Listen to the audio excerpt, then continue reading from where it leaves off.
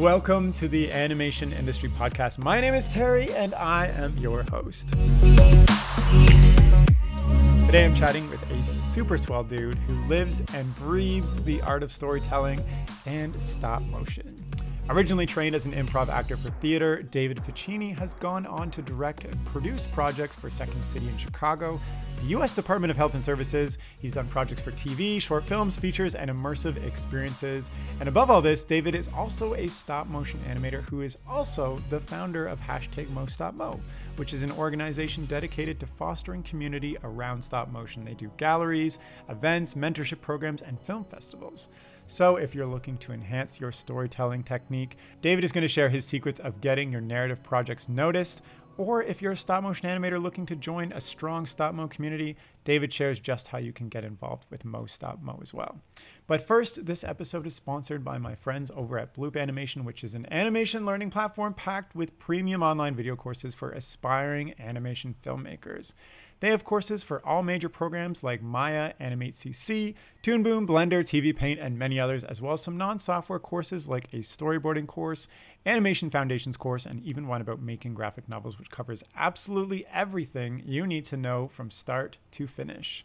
Their courses are all in video form, so there are no deadlines or application process. You simply just pick the course you want to learn and start learning in seconds. They even offer a free ebook titled Making an Animated Short, which covers their entire process step by step of how they made one of their films, from coming up with the idea to storyboarding, animating, and all the way to exporting the film. And you can get that book for completely free at bloopanimation.com/animation-industry. And you can check out their complete course library at bloopanimation.com/courses. And of course, both those links are in the description of this video, so please check them out and help support this podcast.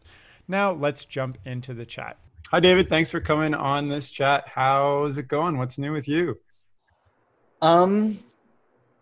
What's new with me, I guess, is like the bigger thing. Yeah, like right now on this month of July, we are still poising ourselves to release, MoStopMo is poising ourselves to release our festival footage, but you know, everything's on postponed because of COVID. So spirits are maintaining.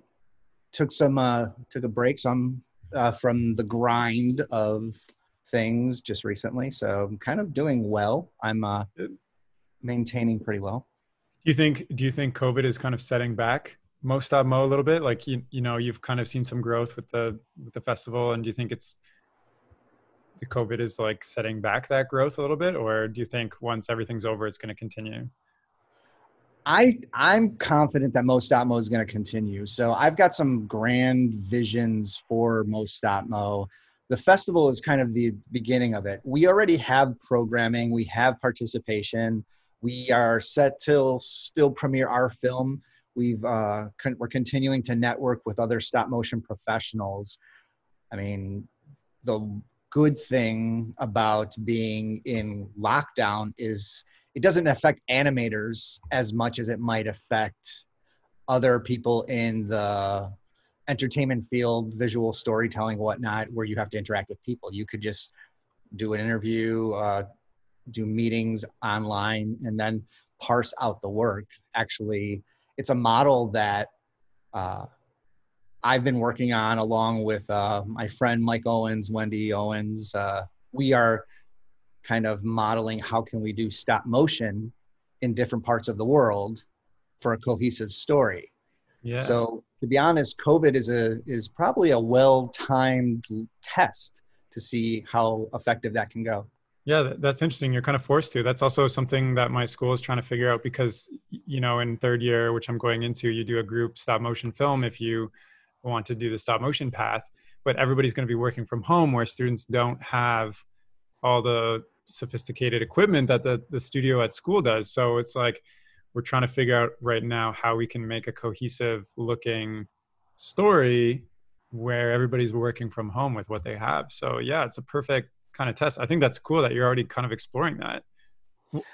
Well, I think the benefit of a situation like that, especially in the educational arena, is working with people who have experience with fabrication. So I ran the stop motion department at the Academy of Art University in San Francisco for a couple years. And in that process, there was a lot of people who want to take online stop motion classes, and even talking to other instructors, you could teach principles of animation and you could do some, virtual things in terms of just the fundamentals. But when it comes to stop motion, when you're dealing with gravity and stability, it becomes a little trickier, and not to have that hands-on interaction at some level at one point or another is more tricky. So with most stop mo, knowing that I have some fabricators who will do something that I've seen their work before, that's helpful on that. In terms of other people who would contribute, whether it's in post or effects or anything like that, that can be vetted out online. So it's a tricky thing with stop motion in general when you're trying to produce something online. So are you saying that, those fabricators are going to ship out the puppets and equipment or the sets and stuff to various people, and they'll film it within their own workspaces? Because the first thing that comes to my mind is, how can you have a consistent look and feel to a stop motion production that's filmed with potentially different camera equipment, sets and rigs and things that people have, versus if you're working on 2D or 3D, you just send the files and you can just work straight from them? Well, that also kind of comes down to the quality of animators and fabricators you have. Like, as an animator, professional fabricator, everyone has a style that they can lean towards, but there's a style of the film. And if they are having trouble conforming to the style of the film, whether it's animation or fabrication, then you kind of figure, where will they be most effective, or where is this a learning opportunity, and how will that look, especially in a virtual environment. Sure. But with my team, I was really lucky. We started our film in the same room, and there were different levels of experience.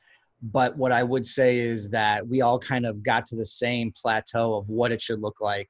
And with our film that's due to be released with our film festival called the Cookie Cutter, I'm pretty happy with the consistency, even if it's in different locations. And it was shot with different cameras and whatnot. So knowing film, knowing frame rates and lenses and exposures, a lot of that has a lot to do with it. And I think sometimes you could overthink something. Sometimes I'm like, oh, wait, this might not work. And then you see it and you're like, oh, I was thinking about that way too much. Fair enough. And I'm excited to see your final film. I've seen a bunch of the previews and it looks fantastic. Yeah, thank you. It's very smooth and like fun in how you've approached the movement and whatnot. So, I mean, we've had a wonderful core team of animators and fabricators. Zaldi, Dingle, and Nia Zani and Fu Yang are all people that I met while we started production on this. They've been my core group and actually have become part of Mo Stop Mo. Nice. And it's like between the animation, the illustrations, the storyboarding, the post-production, we do like cleaning up, and we've got a good core team that could get things done. And now we're doing, I'm actually kind of doing I've been putting on my wish list items, and my one thing is trying to get a little bit more of a robust end credits sequence. So like right now the film is done with everything, but there's this end credit sequence that I kind of want to put in there. So I'm wondering if I'm going to challenge people again. Since we have the time. Do it. Yeah. Do you want to give like a 2-sentence promo or trailer of what it's about for people who haven't heard of it? Well, the official IMDb tagline, if I could remember it, let's see, is our main character is named Steve. Even though it's never said in the film, we affectionately call our main character Steve.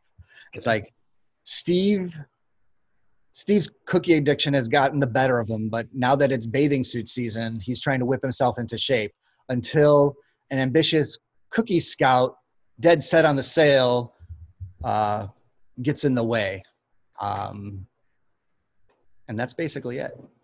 All right. So, oh boy, there's like a dog fight going on outside, if you can hear that. Yeah, I do, yeah.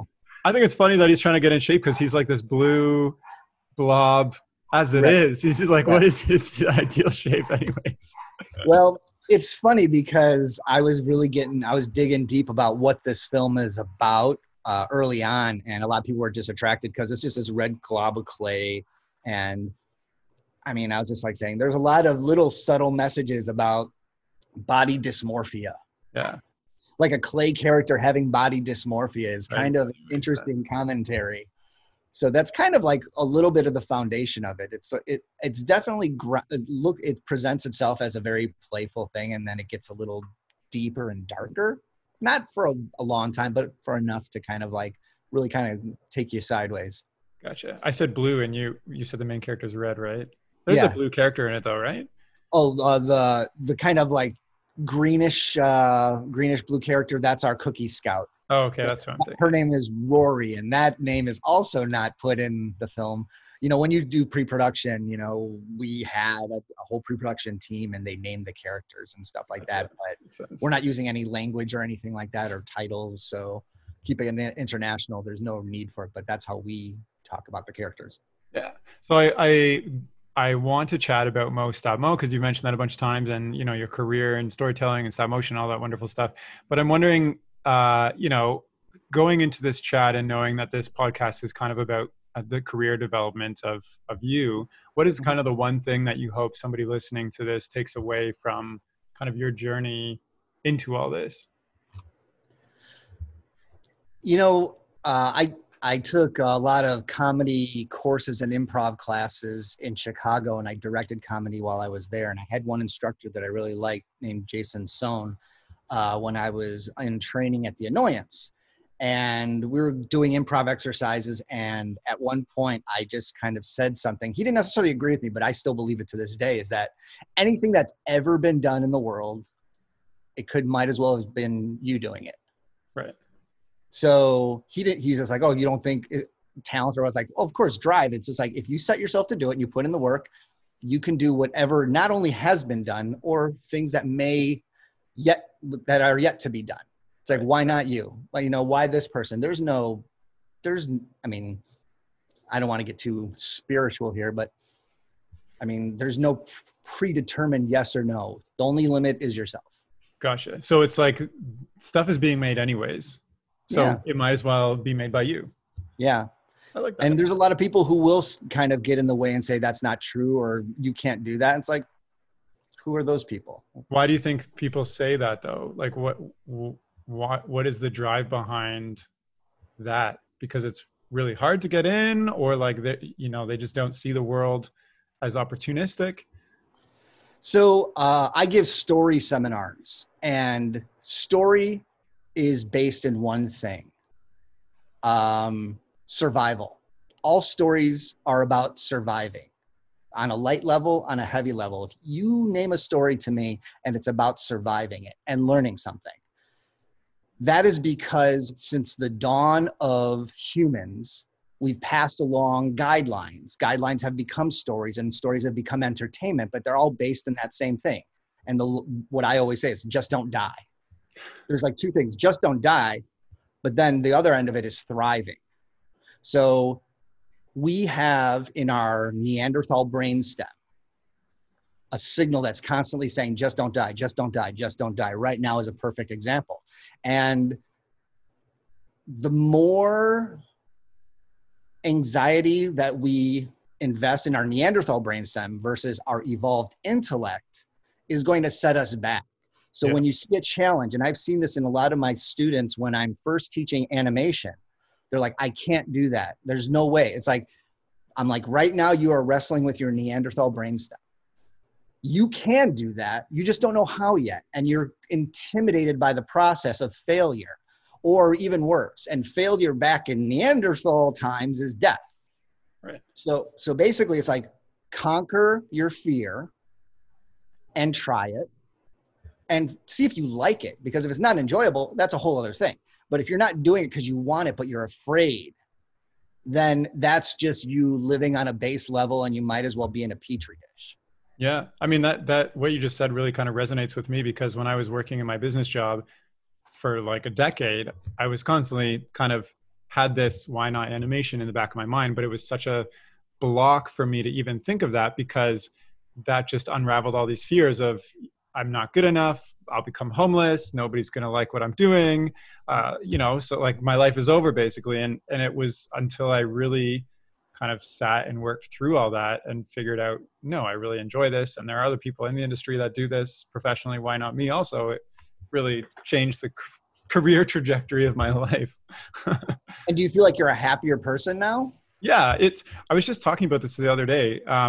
It's so strange. Like when I was working in my business career, life was kind of just easier compared to this. You're almost on autopilot. You're like, you go to your 9 to 5 every day, you do the work. Yeah, it's a little bit stressful at times. It's hard. But at the end of the day, you go home, you have all your safety and securities. But now that I'm more or less relying on the dream that I'm pursuing, it's much more scary. And like, but at the same time, I feel much more in control of my life and my career path than I ever did before. So yes, I would say I'm much, much more happier. Like I get to talk to people like you, which I would have never done before. And I'm working on animation, which I hadn't done for like 10 years because I was so scared to even do it on the side because it was just like, I can't do this. Well, I know I'm a bit older than you are, but I'm also of my parents' generation where they're saying, you go from A to B to C, you go through school, you get your degree, you get your job, you get your family, and then you live out your life. And then you retire with a cottage and a boat. Right, and a pension, yeah. And Pension. now it's like none of that exists in this country anymore. But Right. outside of that, it's just like it's a mentality that it's a safety mentality. Again, it's like don't deviate from the trodden path, Right.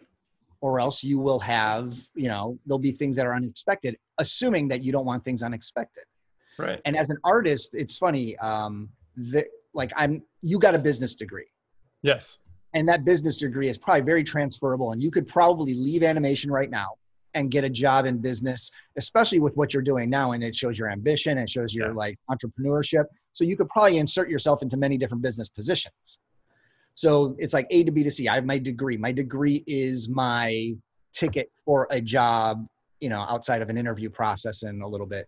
But as an artist, first off, no one has ever looked at my degree. Right. No one's ever looked at my degree. But the other thing is there's not a process of A to B to C. There is not like, I'm going to go to animation school and then right away I'm going to be accepted into this big studio. And then all of a sudden I'm going to be directing Hollywood features.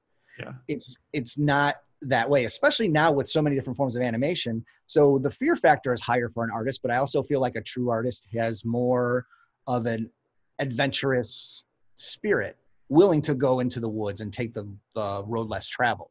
Yeah. Well, it's like all through growing up and education, everything, you're fed this path or like this process. Like you just said, you A to B to C, you go to school, you get the job, you work your way up slowly. And that's kind of what my business career was. I went to business school, I got the internship, I got the job afterwards, and I slowly worked my way up to different positions, etc.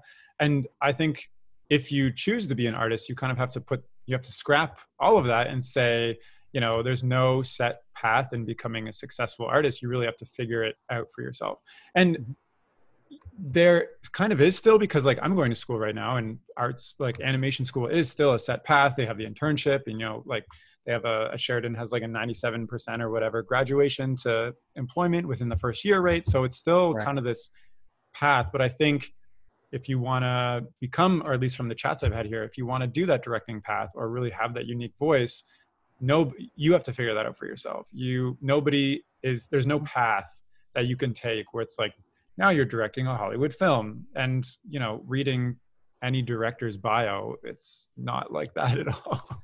Right. So let me ask you this, are you happy? And with that whole, the whole story thing that you gave at the beginning, are you doing what you wanted to do in the world? Is that what you're doing now? Yeah, I'm doing a section of what I wanted to do. So I started a film, like my own freelance entity called Della Rocco Studios. And I launched it around the time of my first animated film, my first stop motion film. And it's named after my parents, Della and Rocco. So yeah, I thought it kind of had a ring to it. Cute. And basically when I was young, I loved stories. I loved telling stories. I loved writing stories. I loved playing stories. I made movies with my friends. I made comic books, all these different things. And at one point I was at a dinner with my parents' friends, and they said, what do you want to do? you do these different things. What do you want to do? I was like, I want to do one of each. And they're like, what do you mean? I was like, I want to be published in a comic book. I want to have illustrations. I want to do a play. I want to do a comedy. I want to do a musical. I want to do a short film. I want to do a feature film. Yeah. And I've been doing that. Stop motion really rings true to me just because it is every form of art that has ever existed on this planet in one digestible story. So that really hits on a lot of levels for me, because sometimes I want to work with my hands and not be in front of a computer. Other times I want to be in front of a computer. Other times I just want to write. I want to paint. Stop motion is all of it. So Right. I go back to it every so often, and that's why I started Mo Stop Mo. But under Del Rocco Studios, basically the slogan is kind of stage screen stories for stage, screen, and beyond. And So you don't exclusively do stop motion with Del Rocco then? no, I've directed comedy in Chicago for many years. I had an entity called Creepy Hug, where we did. I don't want one of those. Especially now, right? Yeah. We did shows for 6 years out of Second City, and also worked at IO, which is now defunct because of COVID. Did shows at The Annoyance, which are the three mainstay comedy institutions, arguably in the United States. If you ever find any comic or humorist or whatever, they've kind of gone through that system for the most part in the United States. So let me ask you this, because even as an artist, there's so much encouragement to specialize in one thing. Yeah. Pretty much every studio is set up that way, unless you're a very, very small studio. But even then, they're focusing on one type of animation only. Like a studio might be like, we do commercial work. I've never really heard of a studio that's like, we do commercial work and we do comedies and we do like whatever, right? So how do you even do that? Like, how do you get a client to trust that you can write a comedy show when your portfolio is, you've got stop motion and you've got other storytelling techniques and whatnot? Like, that seems kind of rare to me, I guess. Well, I think what it comes down to is who the client is at first. So I've worked for educational institutions, museums. I worked for a while for the Department of Health and Human Services. In this area, in the Bay Area where I live now, there is a company I worked with called First Person Travel, which basically did a narrative, an adventure narrative for two people that they have over the weekend. So I was an actor and producer on that. So it depends on the client, but mostly I try to gear myself away from typical commercial work and lend myself to things that are going to promote cultural awareness or education, or that are going to be innovative outside of the storytelling process. So I've seen a lot of stuff that's been before. So, I mean, I guess kind of the niche is, if you want something that's done before, sure, we can do it. But if you want something that hasn't been done and you want somebody who has a breadth of experience, who's done directing and performing on a stage or on a screen or in real life in like personal interactions, I have a solid foundation in that. So, right. So how does somebody even find out about you? a lot of word of mouth. Yeah. I'm like, hey, they have some kind of creative project and they're like, oh yeah, there's this guy, his name is yeah. Well, stop motion, and I heard he did an adventure narrative. He'd be perfect for you, even though I've never heard he did this thing before. Right. Well, it's funny because that's almost exactly how it worked when I moved out here. I was looking for a job. I kind of hit a roadblock in Chicago when I was living there. I'm born and raised in Chicago. And I was working a part-time job as a fake patient. Yeah. What is that? Did you ever, I don't know if you ever watched Seinfeld. But yeah, but this might be a lost reference, but there's an episode where Kramer is pretending to have symptoms and doctors have to diagnose you. Now, not only is that kind of what I do, but Julia Louis-Dreyfus's, I think it's her father or stepfather, started an institution which is kind of like the bar for lawyers, but for doctors, where doctors have to, within a day, see 12 patients in a day. And each one of these patients are actors, and they're based, there's like in Philadelphia, in Los Angeles, in Chicago, where you are, as an actor, performing the same part 12 times a day. Oh my And you goodness. see, and every time they come in, they like, hello, and you go through the procedure and you stay in character no matter what. So like you have a broken arm and you're like screaming in pain and oh my goodness. Sometimes, So that's kind of yeah. hilarious. And it's like, how do they diagnose you? And not only do you just perform it, but then you evaluate to a degree how they did. Certain ways of how people ask questions, especially doctors, how they diagnose, how they handle you physically, how they handle you mentally, if they're compassionate or not. There's a big scale of things. And that is something I did for a long time. And I was getting really burned out. I can imagine. What was the weirdest symptom you had to act out? Well, unfortunately, you do sign some pretty Okay, so you hefty can't say. non-disclosure things, but I will let you know that it was a non-invasive encounter. Yeah. So anything in the realm of something where they couldn't necessarily do something invasive, but not necessarily physical. They could do physical things, but not invasive. Okay. Anything on that spectrum could be fair game in terms of a case. I've never even heard of this before, and that's ridiculous. But it kind of speaks to like your acting and storytelling and stuff like that. Yeah, I mean, I would always tell myself, well, I'm still technically a paid actor. But when I came out this way, I finally was like, let's kind of get the ball rolling. And you were saying, how does the word get spread about what you want to do? I reached out to my acting community, and one of my former actors, Brian, said, oh, I know a director who lives in the Bay and he does some great stuff. I should put you in touch. And then I got in touch with him. And he says, we're actually looking for this character for this adventure narrative. So I started doing that. And then in the meantime, I'm applying Can you for explain what an adventure narrative is in like a couple? Yeah, sure. Did you ever hear of the movie The Game by Michael Douglas? Or not by Michael, he's in it. Him and Sean Penn are in this movie that actually takes place in the Bay Area, where he's like, I'm giving you a gift and you won't know when it starts until it starts. And it's basically people around you all of a sudden are acting as if you are this person that is going to do or say something. So you become basically immersed in an adventure for the course of 2 days. So like kind of like a flash mob type of deal where they lead you and do things? Well, not necessarily. So as an example, like you will sign up for this. So if you wanted to do an adventure narrative, Yeah. It says, okay, you will be picked up at the airport at this time from a driver. I was the driver. Gotcha. And I would play this part where I would just, feign ignorance. I was like, oh, somebody gave me this. I got to give this to you. There's some, I don't know what's in there. And they'd ask me questions and you just play ignorant. And it says, where am I supposed to go? Usually they tell me, and then I would take them to their first destination where there would be another set of performers who would take them on and say, listen, you are an agent and you are going to solve this case. That sounds really fun.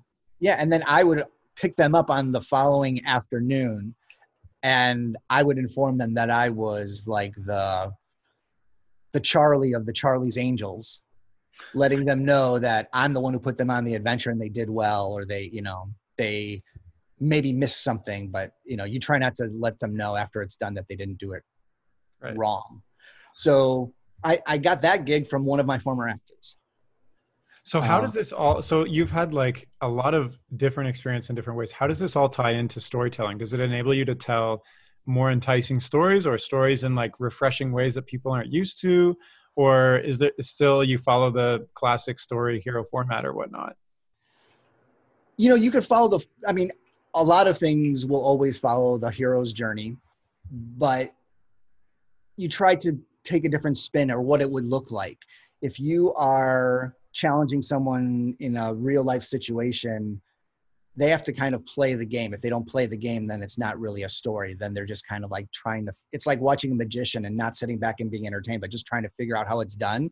Because once you figure out how a magician does his tricks, you're like, oh, okay, he was just moving his thumb along his finger and now all of a sudden his finger is sliding. It's like boring. But when you present that trick for the first time, I did that in an animation class and this woman was like, what happened? So you have to let yourself be immersed. But like in terms of having the experience in different realms of telling a story, you try to find ways to tell it differently or break the rules. Not the happy ending, the challenging ending, the to be continued. There's a lot of different things that could be character driven that isn't necessarily narrative driven. Yeah. there's a lot of different ways to tell stories with clients. Like when I worked for the government, we would do interactive role play and scenes about integrity in medical research. We would kind of use the Tuskegee experiments along those lines about how the government infected a bunch of Black Americans with tuberculosis to test something, and a lot of people died, but this was a government mandated medical experiment. So that was like the big example of don't do that. But we would have all these other things that would be more relative to the medical industry today and do role plays talking about how not to alter your data and, get your name on the report that's going to make you famous versus like just maybe failing and being okay with it. So stories basically like narratives that curtail to the means in which the message is going to be delivered is kind of where that goes. Gotcha. So you also teach story and storytelling. Is there something that people typically make a big mistake on when they're first starting out that they don't realize or something? Are there like a typical thing that people do that is not that great? I mean, predictability is one thing that I'm not a fan of. Yeah. Sometimes we want a happy ending, the deus ex machina that comes from the sky and makes everything right with every character that's involved. That can get tiresome. Sometimes it's needed, especially if you really put your audience through the paces. Sometimes it could be a parody that you are definitely hitting it on the nose so hard that people know how it's going to end, but it's about the journey. So I would just say, keep it grounded in reality and then take them off the rails. I've seen a lot of people just expect that just because they're telling the story, people are going to be along for the ride, and that's not the case. One of the things I learned while I was doing comedy in Chicago, especially at I.O., was there's a book that Del Close wrote with Sharna Halpern. It's called Truth in Comedy. Like, if you want us to get on a magic train, make it look like a train first. Let's have the train pull up. Let's ground it in reality. Let's get a chance to step on the train and evaluate the train. And then all of a sudden, if the train derails, then you think, oh my gosh, I'm going to die. But for some reason, the train skips across the water. Now, all of a sudden, you're bringing the audience to a place like, what's going to happen next? And that's the best part of a story, is taking an audience to a place that they thought they were in a recognizable world, and now all of a sudden they're in a place where they don't know what's going to happen next, and they're invested. Gotcha. It's also like, don't show all your cards right up front at the start. It's like, you can easily show all your cards at the start because people don't know that they're looking at the cards yet. Fair. But if you plant those seeds while we're taking them through the part that they don't know what's happening, again, going back to this survival instinct, you start evaluating your surroundings and be like, what's going to happen next? I know I'm always the guy at the movie, unfortunately, that's like, this is going to happen next. And people don't know. You don't want to sit beside you. yeah, generally speaking. But there's nothing wrong with planting all those seeds and making them even apparent, because audiences are smart, and they're smarter every time. And you could always tell when an audience is like, oh, we knew how it was going to end and blah, blah, blah, blah, blah. That's because even whether they're aware of it or not, they are paying attention to those little things that you are showing your cards. Other people are not, and they might enjoy it a little bit more on a different level, visually or whatnot. So storytelling, I mean, I just feel like if you keep it grounded long enough that people are like, okay, I get it. And then you take them off to a place like, I don't get what's going on, and I just want to survive. That again harkens back to the whole idea, not just to thrive, but to not to survive, but to thrive. So far, it sounds like you're heavily involved in like acting and storytelling. When did you start taking animation really seriously and really kind of honing that? I actually started doing animation on a video camera that my father gave me when I was in high school. He actually found a VHS camera that would record as close to a frame of video as possible, an RCA camera, which I still have. For a while, he was asking me, he's like, oh, this one does photos. And I was just like, well, that doesn't work this way because it's actually a second. Wait, so you specifically asked him to find you a camera that could take stills? Well, I was saying I'm always looking for one. And then he started getting invested in what I was looking for. Oh, okay. So I started making these little stop motion videos because I made a bunch of movies with my friends as kids in our basement. I would direct things and make props and sets and do these stupid little stories. And then I started making animation with this one camera, and I probably got more into it or revisited it once I got into college. I went to school for film at Columbia in Chicago. And while I was there, I had a whole shoot that was ready. And my actor who had the film, 16 millimeter film that was going to bring it to the shoot, just ghosted, didn't show up, nothing. And I was just like, what's happening here? I scraped together. I had to run to the school, get some film and just throw something together and recast, change it, because it was just like a nightmare.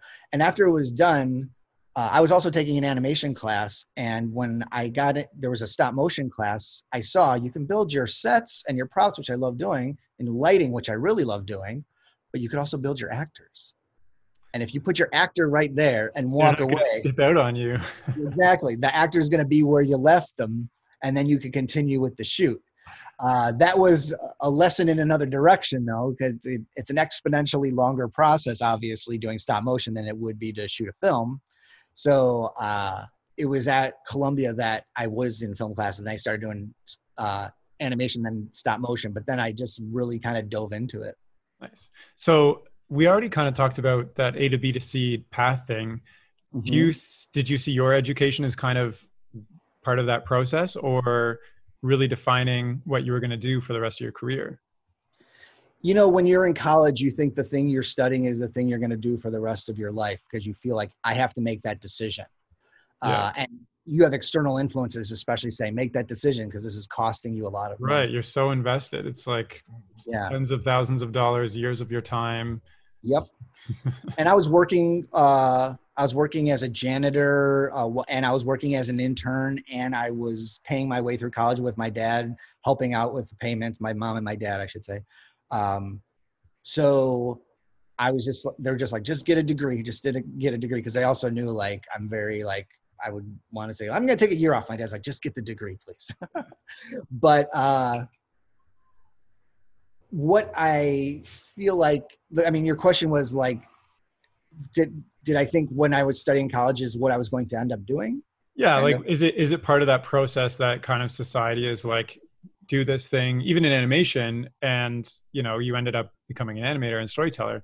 Or did it spark inside of you what you talked about, where you're kind of going against the grain and figuring it out for yourself?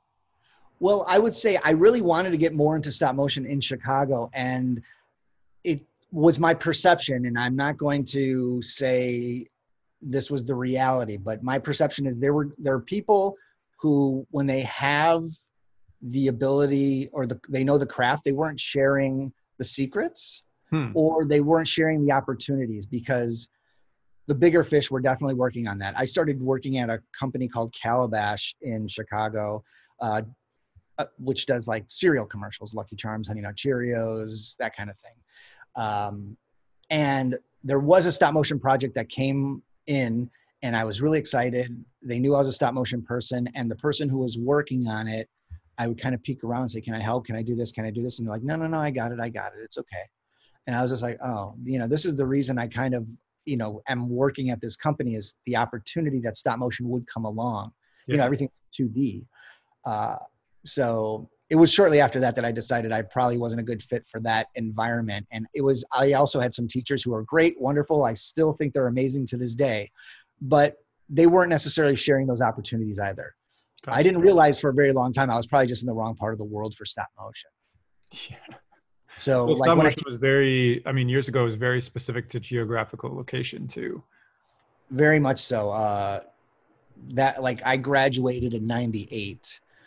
So it wasn't long after, you know, Nightmare was out that was the big thing. And that was all being done in the Bay Area. You know, I had ended up in school starting to make a stop motion film. And then after I graduated, they hired me to teach it because I was doing so well. And I used my film as a teaching tool. Oh, so when I came out here, I had taken a long time break from actually producing a stop motion film. But it was in my background. And when the Academy was looking for somebody, I applied for an entry-level position and they said, you're overqualified and you have a finished film and all this stuff. And I was just like, I'm just looking to plug into a creative community. So they hired me and I ended up kind of basically running that department for a while because I had the experience. I already had that foundation and I was in the right part of the world. Now that's kind of dissipating. You know, the Bay Area is probably one of the most expensive areas in the world to live. Yeah. And stop motion takes real estate. And that is felt on many levels, not only at the academy, but like as an artist, you know, finding the space to make it happen is important. And that's why now, if you're a stop motion artist, you probably might have a little bit more opportunity as long as your production team is open to you doing something remotely. Right. So at the time you were working as a stop motion teacher. How did you end up getting your first paid gig in stop motion that wasn't teaching? Because you said, you know, you weren't in the right geographic region and all this other stuff. So how did you actually go out and pursue that?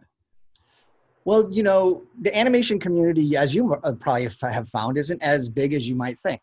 I have interviewed almost every stop motion animator on this podcast. Not even close, but yeah, it's like everybody knows each other. Yeah, you say a name and somebody knows that name and they've got something to say about that person too. Yeah. So that's how it kind of works. It's word of mouth. And there's a woman who very talented. Actually, she submitted a film to our festival. Her name is Lisa Barcy. And she is an instructor at DePaul in Chicago, and she teaches stop motion and other types of animation. She does this wonderful film called The Ephemeral Orphanage. So excited about this film. It's beautiful. She knew I was a stop motion person, and there was somebody working on an installation piece for a dance company that they wanted to project into an abandoned building through windows of animation, stop motion. So we worked together on that in her basement on a 16 millimeter Bolex, and we shot some stuff, and we were able to create this cool event that would run, I'm trying to think if it ran for a couple of weekends or maybe like a month or so, but that was my first like paid stop motion gig. Nice. So it was just really finding somebody who wanted that look. It wasn't commercial. And I will say, and I'm kind of proud of this, I have not done any real commercial work ever since Calabash. What do you mean commercial work? Like for corporations or studios or TV or like just? So like as an example, when I worked for Calabash, and this is nothing against doing cereal commercials, but I didn't want to invest my time into putting forth a message I couldn't believe in. Right. And selling sugar cereals wasn't necessarily my message. I did work on a McGruff Crime Dog commercial once. And you know, you're doing entry-level stuff like animating eyeball shadows or cleaning up in digital ink and paint, you know. Oh my gosh, animating eyeball shadows. You go look at some of the Trix Rabbit commercials and look at the shadows of those eyeballs and just appreciate that. I'm going to do that right after this. So I was just kind of like, I'm expending a lot of effort. And by the end of the day, I'm just like, what am I doing? I'm not happy with what that is. So, you know, just switching gears. That's actually when I started getting into comedy a little bit more. Yeah. So wait, let's stop there because I want to ask you why that drive in you was so powerful that you switched. Because I would say a lot of people, maybe most people, are working kind of for something that they don't necessarily believe in, but it's paying the bills. So how come you were in a position where, you know, you had a steady job, you're animating eyeball shadows, and you decide that you don't believe in this so strongly that you're going to find something that you do? Where does that come from? I mean, where does it come from? Well, what enticed you enough to switch up your life to pursue that? Well, it's funny because I didn't necessarily see it as a switching up of my life, in that I was always doing artistic things in grade school and in high school. I was the go-to for, oh, you need something done, call, you know, put David on it. So I was always kind of a jack of all trades, if you will. Gotcha. And what comes to art. So when it came to storytelling, I like after graduating, I was still teaching stop motion. I was working at Calabash for a while, and then I stopped doing that. I started working for the University of Chicago. And then that's when I started really investing in doing performance. And I just saw it as like being in front of the camera versus being behind the camera. Kind of like when I was making movies in my friend's basement. We would do all different types of things, and it was all storytelling. So I never saw it as a switch. But as for the drive, I would say that I pretty much come from a family of storytellers. My dad was a Roman Catholic priest for 16 years, and he was a professional storyteller. Yeah. It's funny, when I was a fake patient, when I started working, they said, David Ficini, are you by any way related to Father Rocco? And I was like, yeah, that's my dad. And they're like, oh my gosh. It's like, your dad used to tell us these stories about Marvin the mouse. And he used to tell me these stories when we were growing up of this little mouse. He would bring it into the classrooms of the kids, and he would tell a little moral tale about how Marvin would get into mischief. And then he'd always be forgiven by my dad, because, forgiveness is a virtue. And that was kind of the message. So he has a bunch of Marvin the Mouse stories, and there will be people who email the family and say, oh, the Marvin the Mouse stories. It's something I actually wanted to produce in stop motion. We also, my dad, me and my brother and my father collaborated on a book called Muldoon, A True Chicago Ghost Story. The extended title is Tales of a Forgotten Rectory. My dad was a very smart man. He knew Latin. He used to say the masses in Latin. He was a storyteller, and the first church he went to was supposedly haunted.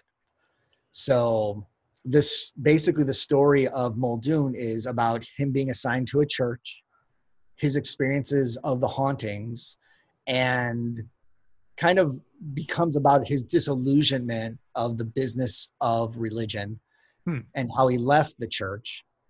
But there's a ghost story through the whole thing. My father has since passed, and he ended up writing this book because he was on dialysis this last several years of his life. And one time he was back from dialysis, and it was Halloween. And I was rummaging for a costume, and I came over to my childhood home with Mike Owens and Greg Shear. And if you talked to Mike before, he's like, oh, I'm wondering why I'm mentioning Greg Shear so much in this interview, if anyone's going to listen to that podcast. We all were roommates for a while. And while I'm looking for a costume, Mike and Greg are sitting in the living room. I'm like, hey, Dad, tell Mike and Greg some of the Muldoon stories, because he would tell us those stories all the time too. And by the time I come back downstairs, my dad has this brightness on his face that I haven't seen in a while. And, dialysis is pretty bad. He used to say it's like being hungover every other day without the pleasure of the night before. Ooh. So he used to tell me his teeth hurt. So it's pretty invasive, and it was like a 4-hour stint every other day for him. But Mike and Greg were sitting there, and they're like, you should really write these down. So my dad started writing the story of Muldoon and talking about his life, and he manifested his life story into a book that did really well for a time in Chicago. You could still find it in a lot of libraries in that area. It's big in Ireland for some reason. Well, Irish priests are involved in it, so religion and Ireland are kind of synonymous. So I come from that end. I'm a storyteller from my father. My mom has the gift of gab, and she's very funny, unless you know her too well, where you can be like, oh, just be quiet. But everyone loves my mom, Della. My uncles are businessmen, but they would always tell jokes and stories, and they'd have like a very intentional way of telling a story and like having you hang on the words and wait for something, like slow storytelling. So I feel like I was always involved in that kind of universe. And that's where my drive for telling stories comes from. That's really interesting. And it sounds like you just grew up being surrounded constantly by all these different influences from a lot of different people and perspectives that really kind of impacted your career. That's really interesting.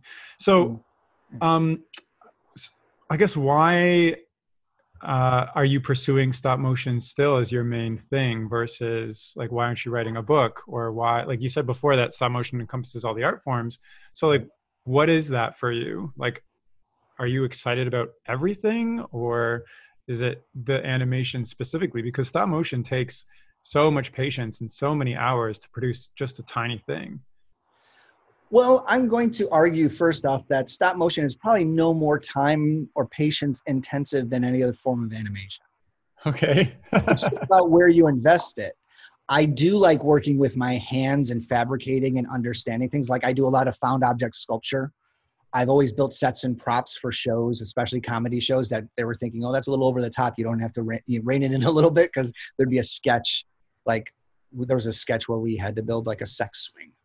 So I was like, oh, cool. It's like I had to figure out a way to get an actress in a swing for this, maybe a 2-minute sketch. Gotcha. But, I was like, and then you have to haul the props back and forth. But I just liked fabricating. It's like I said before, it's every art form that's ever existed. You name an art form that exists and it's in stop motion.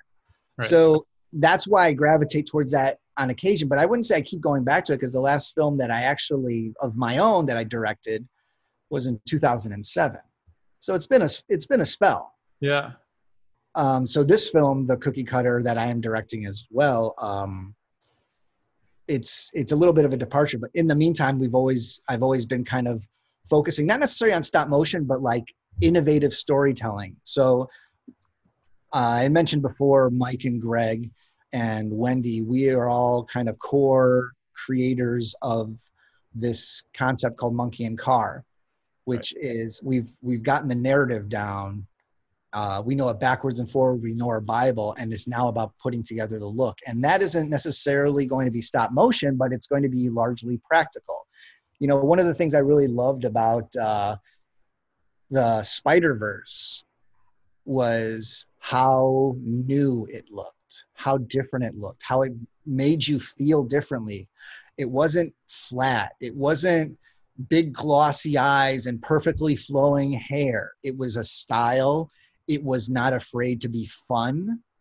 And it was playing around. Like one of the best shots where Spider-Man's jumping off and the city is upside down. We got the excellent opportunity to visit John Williams over at Sony, and he showed us that shot before the trailer was dropped, and he was showing how it was composed. I'm like, this is beautiful. That kind of thing turns me on. So with Monkey and Car, the idea is mixing animations in together, but also, what is the best way to tell the story to the immediate? Is it puppetry? Maybe. Is it like a mechanical device that you turn a crank and something moves across the screen? Whatever is going to best tell the story, but keep you grounded in the reality and the truth of the story. And if it works, then that's what it's going to be. And then when people say, what kind of animation is it? I don't know. I mean, you could always default to experimental animation, which I think is, I don't know. Experimental always sounds like, Dr. Frankenstein. Right. Is there, other than Spider-Verse, which is still kind of in a 2D, 3D world, is there something you can think of that the animation technique really depends on the story being told, where sometimes it's stop motion, sometimes it's live action, sometimes it's 2D, whatever, like puppets? Is there an example you can think of? Like, are you asking me what form of animation tells a story best? Well, I'm just wondering, like, your vision for Monkey and Car, do you see that in something that's already out there right now, kind of similar? The best example I've ever been able to find of the look I am trying to achieve is old Disney Viewmaster slides. Oh, okay. Wait, so, like those things that you like turn on the top here and you look, okay. There was an exhibit, and I think it might not be open anymore, at a gallery in LA that had all that on display. And when Mike and I were last in LA, we were going to try and go to it, but we just didn't have the time or energy. But I have a bunch of old Disney slides, and it's like seeing 2D characters sculpted in 3D is beautiful. The lighting and everything, and just like posing it. Key pose animation is kind of also another thing. We're not looking for it to be some big fluid thing, except where it needs to be, but doing key pose animation and with real sets and props and puppets, but overlaying a 2D style, using CG where effective if needed, but not looking fake. Like, I don't want it to look like fake fire or fake smoke, but I don't necessarily want it to look like stop motion smoke, like in Isle of Dogs. So I want it to look as real to the environment as possible, but still, keyframe animation is kind of funny on its own. Yeah. It's like kind of got a brisk timing that can keep humor going. I think that's really interesting. One of the things that I've been thinking of and looking for examples of is how stop motion integrates with other forms of animation. It's really hard to find a good example where it's done in a way that doesn't seem obtruse, I guess. Like if you have like a 2D fire on stop motion, sometimes the styles just mix match and it doesn't look that great. Or like if you add like CG special effects in a stop motion, sometimes it doesn't really match. So I'm excited to see what you guys are doing. Are you putting this together as like a pilot / pitch, or is this something that you're just going to produce independently? Well, we've been working on kind of manifesting the look and really creating a proof of concept that we could stand behind for quite some time, but we also have other things. You know, Mike has an animated series and he's Right. producing stuff. I'm finishing a film. Greg does a lot of animation for a gaming company in Chicago. Wendy works with Mike now, but you know, you got to pay the bills. Gotcha. But now that Mo Stop Mo has finished with the cookie cutter, the people on my team, I've told them about Monkey and Car and they're very interested. So now that we have certain things that we definitely want to work out, now the next thing is fabricating those things kind of Viewmaster style and trying to see how we can make some nice images and maybe little snippets of a character to just convey what that character is like, even if it's just like a GIF or is it a GIF or is it GIF? Well, I don't know. I think it's officially a GIF now. The creator came out and said it's GIF, which kind of wrestled everybody's jimmies or whatever the phrase is. Well, it's funny Wish because it was a GIF. I've been calling it a GIF now, and someone says, "Oh no, the creator changed it back to GIF." Oh my goodness. Well, whatever. It's a GIF. Yeah. So basically, you know, coming up with simple, clean looking Moments. and like almost like in terms of the style, it's a little bit of a post, like a mid-century modern look, kind of like if you ever saw those Tex Avery cartoons. Yeah, I think I House of the saw Future. some stuff that Mike Owens posted on LinkedIn, some like little tests and things, or maybe it was Facebook or whatnot. But yeah, Well, if you go to our Facebook page for Monkey and Car, we hashtag everything like House of Tomorrow, Neighborhood of Tomorrow, Car, Monkey. And if you just look on a hashtag, you'll see the inspiration that is driving what we're trying to build. This basically, it's just a bunch of things through the world that we are filtering into our Facebook. And then we're using that as a resource to kind of draw upon when we are building Car or his House of Tomorrow, the Garage of Tomorrow, all that kind of stuff. And I mean, it's a thing set in the 50s. So that mid-century modern look right. is kind of where it's at. It's a very distinct look too. I do want to ask you about Mo Stop Mo because I know we've mentioned that a bunch of times and not really explained it. But first, you mentioned before that, you know, everybody in the stop motion community knows each other, and you also are part of other communities like the comedy community and actors, whatever. My question is, once you're kind of in and you have that word of mouth, does it get a whole lot easier? Is it kind of smooth sailing where you get opportunities, or are you constantly? Is it a struggle to put yourself out there still?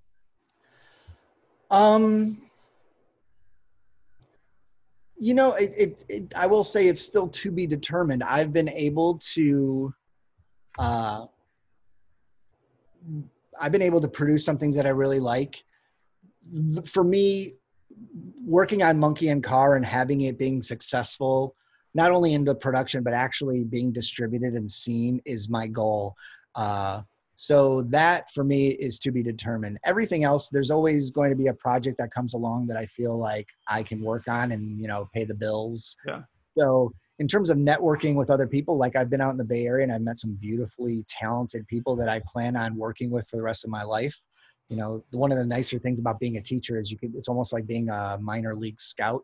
Right. Yeah, that makes sense. So I'm just kind of like, I'm going to keep this person's email and keep this person's email and reach out when I know that there's something that I could work on. So with Mo Stop Mo, what we've actually done, and we took it to Guadalajara there's a Tech Monterey. It's an art school there that has a stop motion department. We actually used Monkey and Car and gave it to the students and say, produce some proofs of concept. Mm-hmm. So, growing our community and finding the talent out in Guadalajara is exciting. Also knowing that it's probably more affordable for space in Guadalajara to build maybe a bigger set for something might be something to invest in. Mike lives in Minneapolis and he lives in a big old Addams Family type house.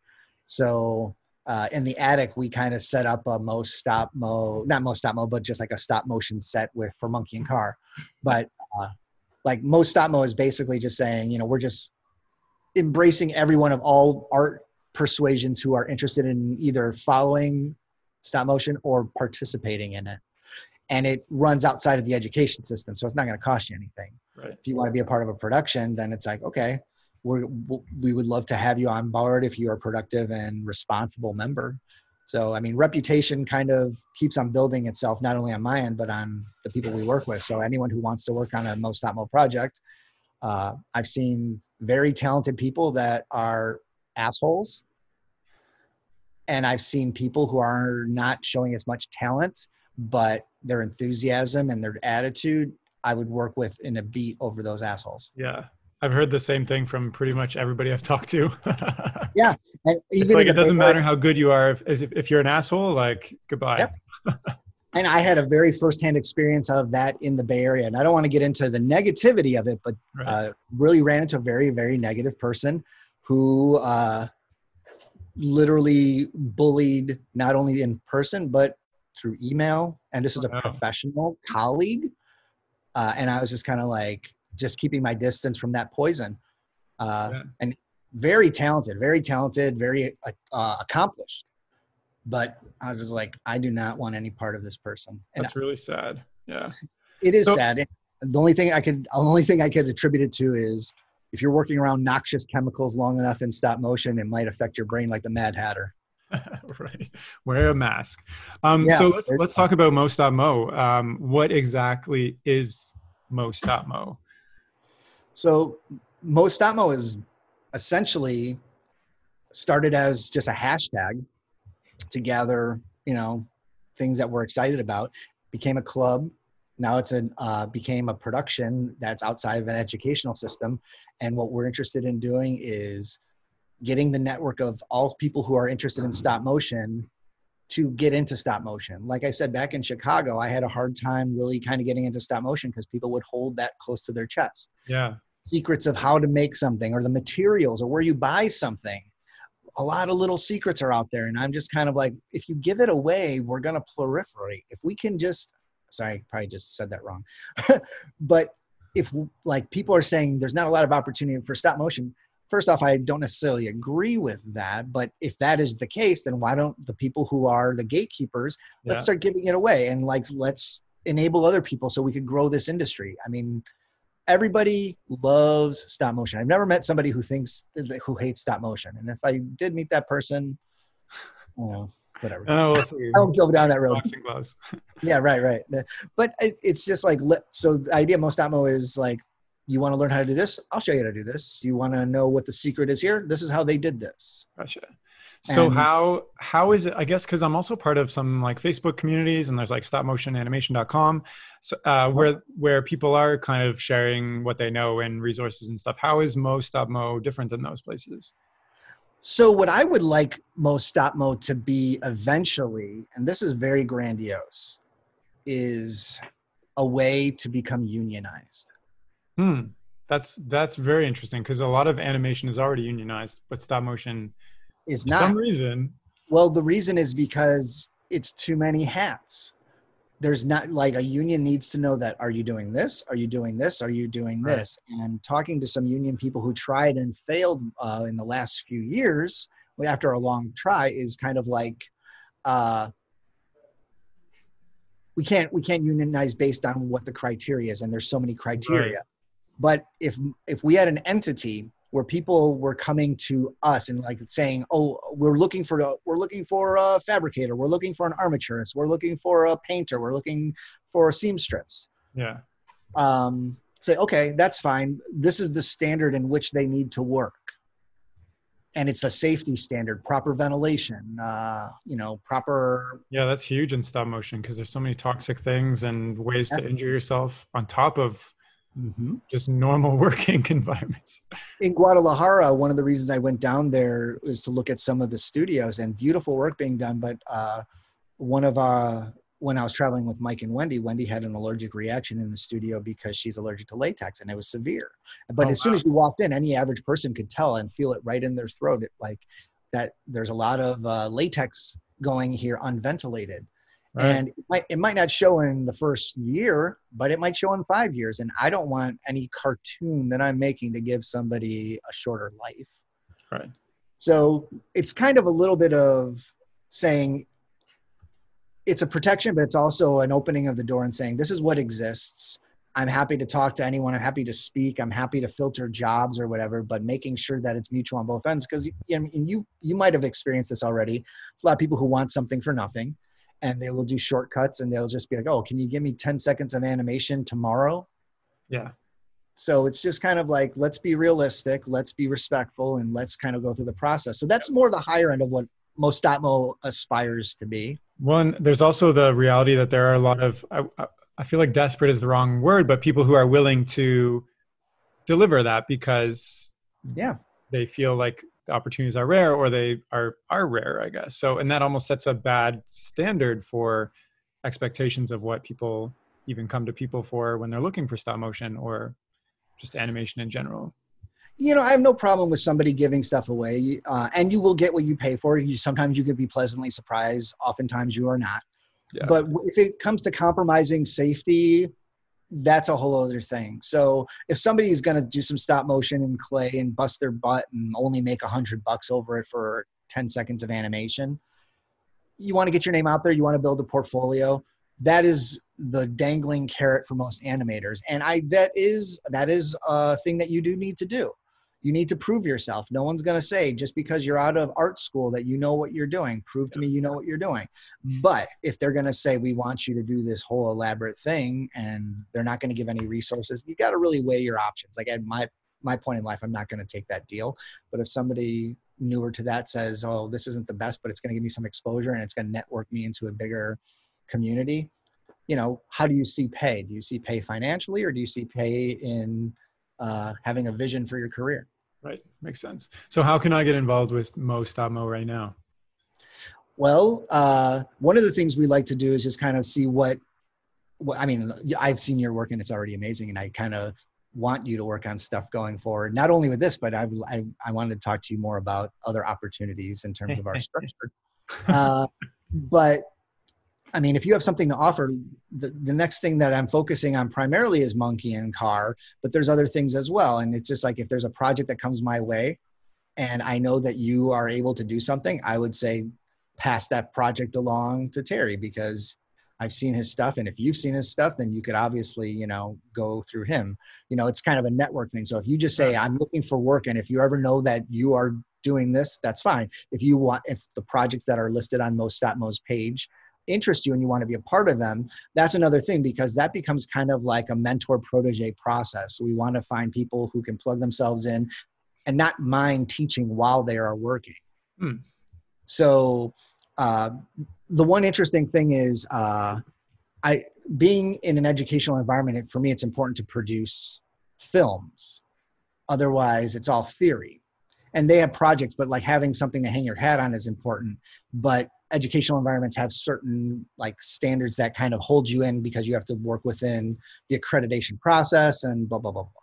So if, let's say, you're not able to pay for a high bill education, but you want to get experience working on a stop motion film, say, well, this is the film. You would start on this end, tell us what your interests are, and we can team you up with that person on this production. And by the end of the short production, you get an IMDb credit. You've networked with a bunch of people. It's not going to cost you. Yeah. You're not going to be paying your tuition off for the next 20 years. And it will facilitate something that you have something for a portfolio piece, and that's going to show you the next thing. That actually sounds incredible to me, because if you think about how many internships there are for stop motion in the US or even around the world, there's so few, and there's so many people wanting to get in. So how big is the demand for your program right now? Is it like a matter of not a lot of people know about it, or is it like there's crazy demand and you don't have enough positions? So right now we are definitely like more in our infancy. There's people who have come to me and I said, I'm looking for this or this. And I've been able to say, well, that might be good for this person here. It's not been a big thing. And to be honest, with this first production, we started in San Francisco and had to move over to Oakland, and then COVID happened. So things are kind of ebb and flow. And right now it's in the ebb, but I have met people who are waiting for production to start up. And if someone comes to me and says, I'm looking for A, B, and C, I have those names and probably 2 extras. So if somebody says, I'm going to check in with Mo Stop Mo and see if they have somebody, I can send them that way. And it doesn't have to be in the Bay Area. I mean, it could And be, if you create a network, even all around the world, you can have people come in and say, I'm in Toronto working on a production for the next 4 months. And if there's somebody who, wants to come in and I'll mentor them or they'll mentor me, then you can kind of hook those people up. That sounds great. yeah, Am I getting that right? yeah, that's the intent. I mean, ideally what I've been trying to do is, I want to set up Della Rocco Studios as a nonprofit. Hmm. And what I would like to do is have Mostapmo under that umbrella.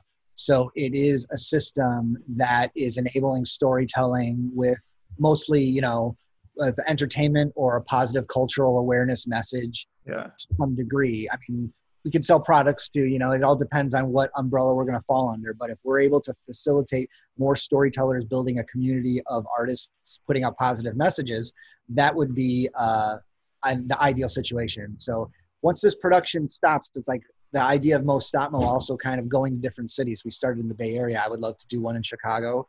I would love, because I know there's a lot of stop motion animators in Chicago because I was there. Minneapolis, I did a talk out there at Nice Moves. And I know that there's a great community there. Guadalajara, I've been back and forth to. There's people all around the world that we're starting to reach out to, and they all have the same thing. It's like, we're looking for work and we're looking for a network. Yeah. And that's what Mostapmo is. I love that. I can't even think of this kind of existing in another, at least in the animation industry or just in the industry, in any industry in general. Like when I was in business, like, yeah, you'd hire internships, but there was never like a strong mentorship program where somebody could come in and work on a project with you that I can think of. So this sounds incredible to me. If it really like is successful and takes off, this is something I would definitely want to be involved in, especially if I was just starting out. Like when I think about when I came out of high school and was looking, I went downtown Toronto, I was looking for opportunities to work in stop motion. There was like none. And I didn't know where else to look really. There was like nothing, but I'm thinking nowadays, if there's something and you like think this, in Toronto, it's like there's stop motion happening everywhere because it's like, you got Sheridan and everything. There's animation everywhere, right? yeah. So animation. it sounds great. Yeah. So I kind of have one question, because in our we had a chat beside this and we were talking about our gravestones, what we wanted them to say it when we were done. And I think that's an interesting question to kind of ask, because we talked a lot about your career trajectory and why you're doing things. At the end of the day, when you've lived your life, what do you want that gravestone to say for you? Like, because like, you're storytelling, you're building up Mostapmo as a community and all these other things. Like, what is the purpose of all this for you? I mean, what's the purpose of anything? I mean, okay. those are two different questions. So basically, okay, sorry, let's do the gravestone one. So, well, I'll leave that actually after what I say first. Okay. All right. So, I mean, my thought is always leaving it better for the people around you. So whatever it is, if we are going to master this Neanderthal brainstem that just thinks that I'm reacting to it and it feels good, that's why we are challenging the system even today with tearing down monuments and really, really evaluating the status quo of how we have been accepting of things that are not just, they're not better for everybody. So really participating in your community and making it a better place for everyone else. That is my thrive message. So that's what I would say. It's like, leave it better than you found it. Yeah. And if they attach your name to it, then that's wonderful. Gotcha. In terms of my gravestone, I mean, I'll probably be cremated. I don't care what you do with my body. I'll be dead. I don't necessarily believe in an afterlife per se, but the one thing I will say is it's like energy isn't created or destroyed. It's simply changed. So who knows? There's energy in me. Where does that energy go when I go? Who knows? But if you wanted to create a gravestone for me, I would probably just want it to say the end. The end. So like a complete story. Well, it could be an incomplete story, but that's where it ended. Gotcha. It's like it might be like The Sopranos. At the end.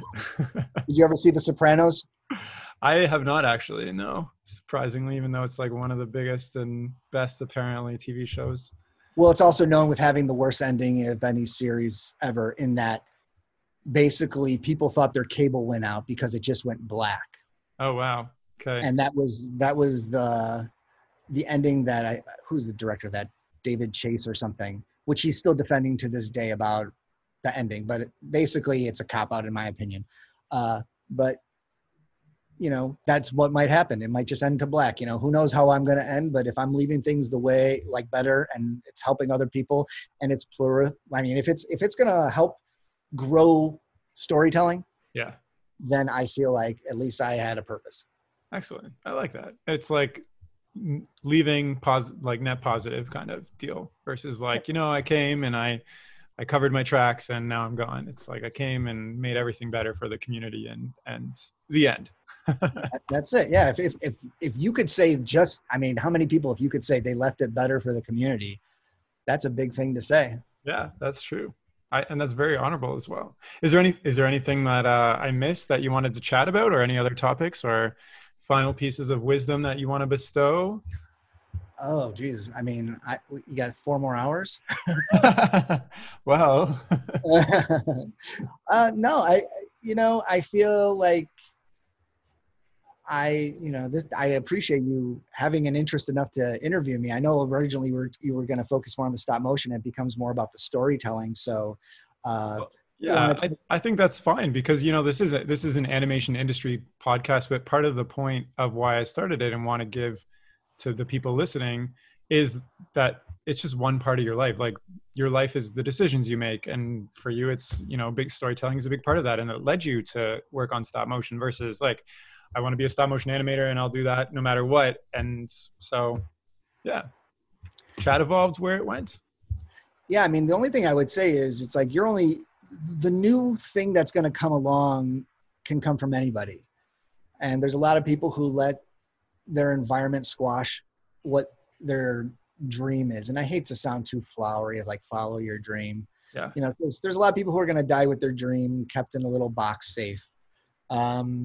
If you're willing to open that box and get it dirty and compromise your dream, or, you know, compromise your surroundings so you could achieve your dream, you got to weigh that out for yourself. But just make sure you live your life and don't live in your brainstem. Totally. Yeah. Yeah. Good final words of wisdom. I like that. I feel like you could write a book on how to follow your Neanderthal brain versus. I definitely have a lot of material on it, and I give like kind of a speech, like I give like lectures on storytelling, but it does definitely get philosophical because I mean, I am the son of a preacher man. Right. Yeah. That's hilarious. So all kind of through that lens, if you will. Sweet. Well, is there anything else you'd like to share as we wrap it up? No, thanks a lot. I really appreciate this. And I want to say that, we were talking before this interview that we want to talk more about you as well. So all I want to do is hold you to, I would like to do a podcast interviewing you because I find it very interesting that you are like, with the amount of podcasts that you're recording and that you're going to school and you're producing beautiful animation. You got a lot of energy, and that's my first question on my podcast, the Most Atmo podcast, is to be like, where do you get your energy? All right. That's going to be the cliffhanger. Do not answer that. That's for my podcast. Okay. Well, I guess you're going to have to listen to that podcast. If you're listening now, yeah. There's a hook to listen to that podcast. Yeah, for sure. I'd love to come on and chat with you. I think it's, very interesting that you want to hear my perspective because I just listen to other people's perspectives all day with this podcast. Yeah. People like to talk about themselves. I'm flat. Like I'm surprised sometimes at like the patience of people who interview. Yeah. I like that, but I also like to sit back and hear other people's stories, and you have like not only a very interesting and unique story, but I think it's a very relatable story. But I'm always kind of wary of talking about myself too much. I don't know why. I like to hear people's stories, and I'll add my own here and there. But I find it difficult for myself to kind of just share my story. I don't know why. I'm afraid of people getting bored or, you know, going around in loops and thought holes and things. So I mean, that happens. I'm happy to be interviewed by you. So let's set that up. That's a performance thing, like not to kind of keep talking, but like like when I was doing improv, getting on stage and failing, which happened a lot, is something that you just have to realize nobody thinks of it as big of a deal as you do. Right. Like if you're boring them, and if you bore them, so what? They're bored. They have an entire life. But what I would say is you have an interesting enough story that I don't think it would be boring. I think it would not only be informative, but also kind of with your mission of kind of talking about how do people get into the industry. You're a perfect example. You are what I see as a successful trajectory of that story that people could emulate or relate to. Well, thank you very much. That's very flattering to hear. And that's a big part of why I'm sharing everything about my journey along the way. Like I post, all my assignments from classes, and like I try to share all the background and everything, because when I was thinking about this career for so long, it was so hard to find anybody who had really shared the nitty gritty of what they went through and kind of what they had to sacrifice and what they learned. Because the world is kind of set up to only share successes and highlights of that, So, but thank you very much. And, we will definitely do that. Okay. Well, cool. Yeah. And so thanks for coming on the podcast. And if you're listening and you want to, get in touch with David or follow his work, you can do so by checking out delaroccostudios.com or most.mo.com, which are both links that I'll include in the description of this chat. And that's all for now. So thank you so much for listening. Okay, bye.